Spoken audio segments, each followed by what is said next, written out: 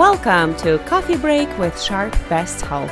Every week, we sip on a strong new blend of practical tips, information, and education to help you optimize your health, body, and mind.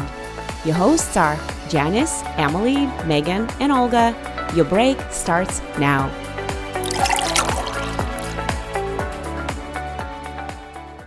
Hello, and welcome to another episode of Coffee Break with Sharp Best Health.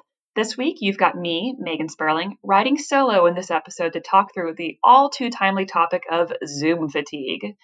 Zoom fatigue, if you are one of the lucky few that hasn't heard of this concept yet, is the phenomenon of feeling irritated, burned out, and just a little bit more exhausted after virtual interactions compared to in-person interactions.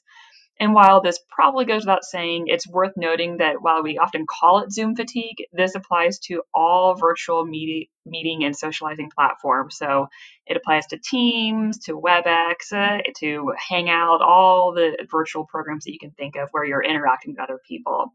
So now that you know what it is, let's review what the research tells us about why Zoom fatigue happens. First, one of the reasons is because you're being deprived of the benefit of body language. Body language has been around long before people even had words to express themselves, and it actually makes up for over 55% of our communications.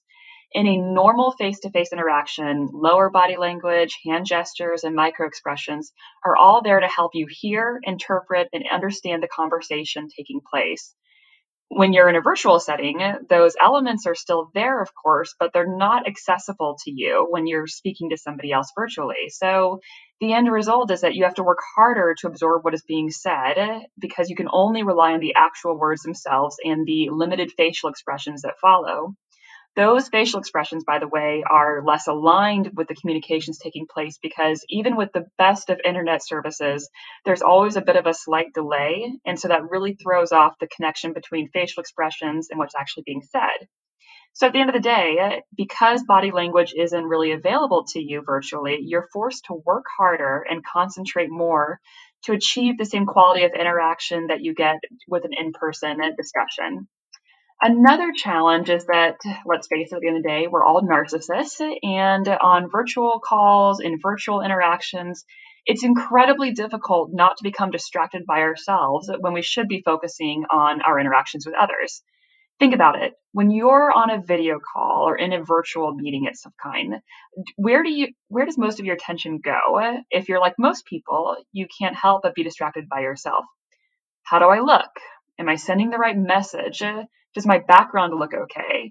All these questions make it harder to take the focus off of yourself and onto those you're interacting with, even if you have the best intentions to do so. There are studies out there that show that looking at yourselves for extended periods of time can actually lead to frustration and stress. And simply put, most of us really don't enjoy looking at ourselves for extended periods of time, which is kind of sad to say, but it's also, I think, kind of understandable and not too surprising. And when you're on these video calls and have these virtual interactions, you are in this really unique situation where you are in a constant feedback loop with yourself. As you are speaking, you are able to evaluate yourself in real time as you're conducting the speaking. This never happens during an in-person communication, and that can lead to an increase in anxiety and distraction, which in turn can affect how well you communicate and add to your level of stress. So now that you know a little more about what causes Zoom fatigue, you know it's not in your head, you know it's not just you, let's talk about a few ways that you can manage it. First, let's start with the easy stuff. Get rid of your own image.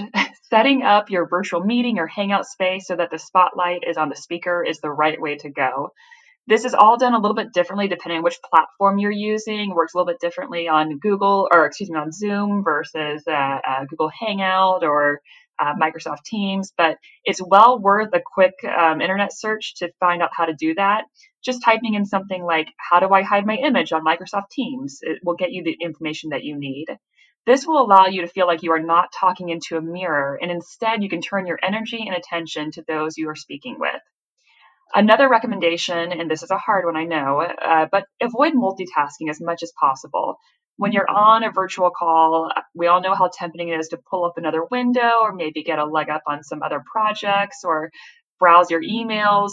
But according to the Harvard Business Review, multitasking can cost you up to 40% of your productive time and lead to actually a lot of memory issues as well.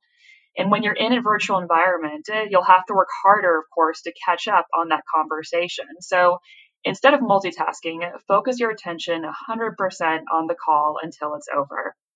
Another option is to limit your video calls or advocate to make them shorter. Consider grouping meetings with the same people into one virtual meeting instead of having multiple across a week or a span of a month. If you have 2 team meetings same week, get those people into one conversation, one virtual meeting at a time. And I know I'm using the word meeting a lot, but this of course applies to your social and personal life as well. This is obviously on the table for both. Switch formats too. Ask your team and colleagues or your friends and family when they feel it's important to be in a virtual meeting or virtual setting when you're on camera and looking at each other, and when it's not so critical. Ask yourself when a good old-fashioned phone call would actually be more efficient. We often assume there's a good reason for doing things the way that we do them, and a lot of us have just sort of defaulted to these virtual meetings, but that doesn't always mean that they're totally necessary. And one of the many lessons that COVID has taught us is that we can often adjust how we do things pretty quickly and efficiently. If the video call isn't important or long enough to warrant a virtual interaction, try instead sending an email, setting up a document for collaboration if we're talking about work, or again, having that good old-fashioned phone call instead.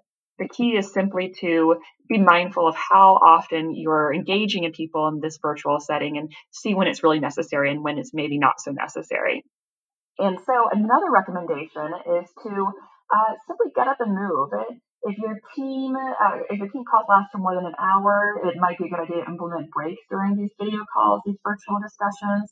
Same thing with your personal life as well.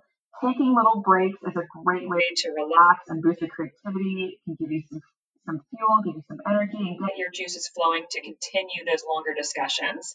And instead of using this time to actually check your phone, make sure that if you do have breaks and you are practicing these breaks, make sure that you're using them wisely and conduct those stretches, release muscle tension, and get into a more relaxed mood to continue that conversation. So that's about it. Those are hopefully some helpful tips for you to manage Zoom fatigue. I don't think these virtual discussions are going away anytime soon, and they add a lot of value to our personal life and to our work life. But the truth is that they can be more taxing on you mentally and actually physically when that stress builds up. So it's important to keep in mind what are the right ways that you can manage your Zoom fatigue. Thanks for listening, and if you would like more resources, visit the COVID Wellness Resources page by visiting Sharp Best Health on SharpNet. Until next time, stay healthy, everyone. Download this episode and find more great information on health and wellness by visiting Sharp Best Health on SharpNet.